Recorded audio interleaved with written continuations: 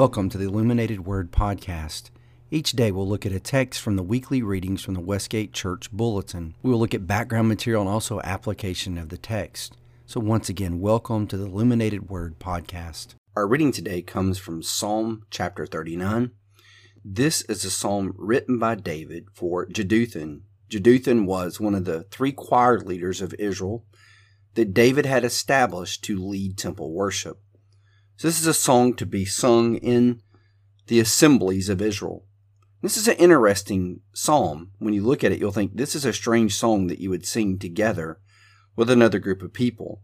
You're going to notice a certain structure to this psalm. First of all, in the first three verses, you're going to notice an agony of silence and waiting. And then verses 4 through 6 will be a discussion on the frailty of human life. And then verses 7 through 11, an acknowledgement of personal sin. And then verses 12 through 13, a plea for deliverance. So consider singing this as a group of people. It's going to seem kind of odd to us as modern people that you would sing a song about the frailty of human life. But there is some wisdom here in this psalm. So let's go through this. Let's read it to begin with. And we're going to see some personal application for us. And how does this psalm apply to Christians living today? In the 21st century. So let's read through. This is the English Standard Version. I said I will guard my ways, that I may not sin with my tongue. I will guard my mouth with a muzzle, so long as the wicked are in my presence. I was mute and silent. I held my peace to no avail, and my distress grew worse. My heart became hot within me. As I mused, the fire burned. Then I spoke with my tongue. O Lord, make me to know my end. And what is the measure of my days? Let me know how fleeting I am. Behold, you have made my days a few handbreadths, and my lifetime is nothing before you. Surely all mankind stands as a mere breath. Surely a man goes about as a shadow. Surely for nothing they are in turmoil. Man heaps up wealth and does not know who will gather. And now, O Lord, for what do I wait? My hope is in you. Deliver me from all my transgressions. Do not make me the scorn of the fool. I am mute, I do not open my mouth, for it is you who have done it. Remorse you stroke from me. I am spent by the hostility of your hand. When you discipline a man with rebuke for sin, you consume him like a moth. What is dear to him? Surely all mankind is mere breath. Hear my prayer, O Lord, and give ear to my cry. Hold not your peace at my tears, for I am a sojourner with you, a guest like all my fathers. Look away from me, that I may smile again. Before I depart, I am no more.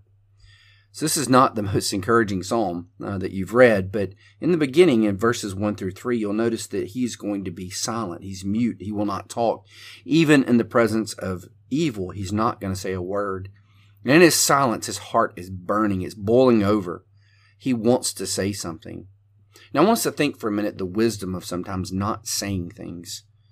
You know, something bad befalls you. In this case, David has some personal sin in his life, and he's being disciplined by God because of that personal sin. And instead of lashing out and saying things that he's going to regret, he keeps his mouth closed, and he contemplates his own heart. So I think there's something we can see here in our own life when it comes to sin. I think it's smart at times, when we know we've done something wrong, to be silent for a while. Be silent before the Lord and others, and think about our condition and think about what we've done. My parents would say that sometimes when I was a kid. You need to go to your room and think about what you've done. Well, maybe this is something like this for adults. That we need to be quiet and contemplate our heart. And a lot of times I like to point out the problems and sins of others. And I need to go back and think, well, where are my blind spots? What am I doing that I need to think about? And be quiet for a minute. And so there's this passion in David that's building up to where his heart is just boiling over. He wants to say something. The silence is killing him. And so he starts to speak. And in verses 4 through 6, we finally hear David talking. Now he's talking to God. And he's saying to God that life is fragile. Now this is a constant theme in what's called wisdom literature in the Bible. Wisdom literature is found in books like the book of Job, the book of Proverbs, and Ecclesiastes. And so David is borrowing from that wellspring of wisdom. And he's saying life is very frail. And he uses this word over and over again, like verse 5, especially, and verse 4, actually. Well, actually, verse 5, where he talks about breath. This word breath, if you look at the book of Ecclesiastes, chapter 1, around verse 2, you'll see this word meaningless, meaningless. Life is meaningless. It's a word in Hebrew, hevel. Hevel is the word for vapor or smoke or breath. It's the same word that David is using here. And basically life is like this vapor that appears and disappears. James uses this same language in his book. So our life is almost like a mist that appears and it's gone and burned away by the sun. And that's what David is reminding us, that our life is really short if you consider the eternal nature of God in our life. We don't live very long. Just recently I was talking to my wife about how fast our kids have grown up. And we start to realize our age and how the clock is ticking for us.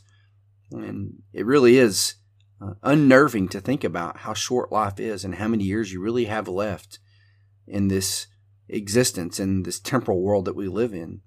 So life is fragile. So it's good to think of that. If you're contemplating your sin and you're thinking about, I'm going to meet my Maker soon, sooner than later, it is good to think of these things, that I have personal sin in life. I'm not going to live forever. I'm going to meet my Creator. And then David does something that we all need to do. We don't stay silent. We don't continue to beat ourselves up, but we admit what we've done wrong. We admit our sin. So David admits he is the sinner. He is the one that has done this, and he is receiving discipline from the Lord because of his sin. So there's this acknowledgement of sin. So if we're thinking about it, this is very wise. We contemplate our sin in silence. We think about what we've done. We consider the frailty of human life, that this life is very short. We don't have a lot of time left.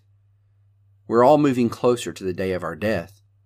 And so acknowledgement of personal sin is really important. And then David, at the end of this psalm, cries out for deliverance. He wants God to deliver him. He feels like an alien or a sojourner in the land. In the land of Israel, they had foreigners that lived there, and they were not fully included in that society. And so David says, I feel like an outsider with you, God. I feel like you've, I don't want to say turn your back on me, but you're far away from me right now. Maybe you have felt that way before. Your personal sin, your prayer life starts to struggle because you're embarrassed to go to God in prayer. You're thinking, Lord, I'm not going to pray because I've got this sin in my life. I mean, I can't pray today. And you feel further and further from the Lord. And so we see this full circle. Now, we as Christians know even more that we have a great high priest in heaven, that his heart's desire is our forgiveness. He delights in pouring grace upon us. I think of a doctor that goes maybe to a foreign country to practice medicine, and imagine if the people in that foreign country, let's say they're struggling people in a very poor region, they refuse medical care.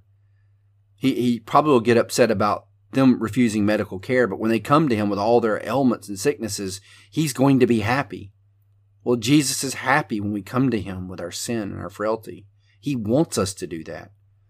So instead of our sin driving us away from the Lord, we need to run to the Lord and seek his forgiveness. He is humble and gentle of heart. That's one of his great descriptions in Scripture. He wants us to come to him. He's waiting for us to bear our souls to him. So we can learn more from this psalm. We know more as Christians, but from this psalm, this idea of introspection. Think about your heart. I would say end every day with a time of introspection and examine your life and what you've said that this last day before. And then talk to the Lord about it. Even you could share with the Lord about the frailty of human life, but acknowledge your sin. And then ask the Lord to draw near to you and to forgive you and to cover you in his blood. And you'll sleep a much better sleep, I promise you that. Well, I hope you have a great day. Thank you once again for listening to today's podcast.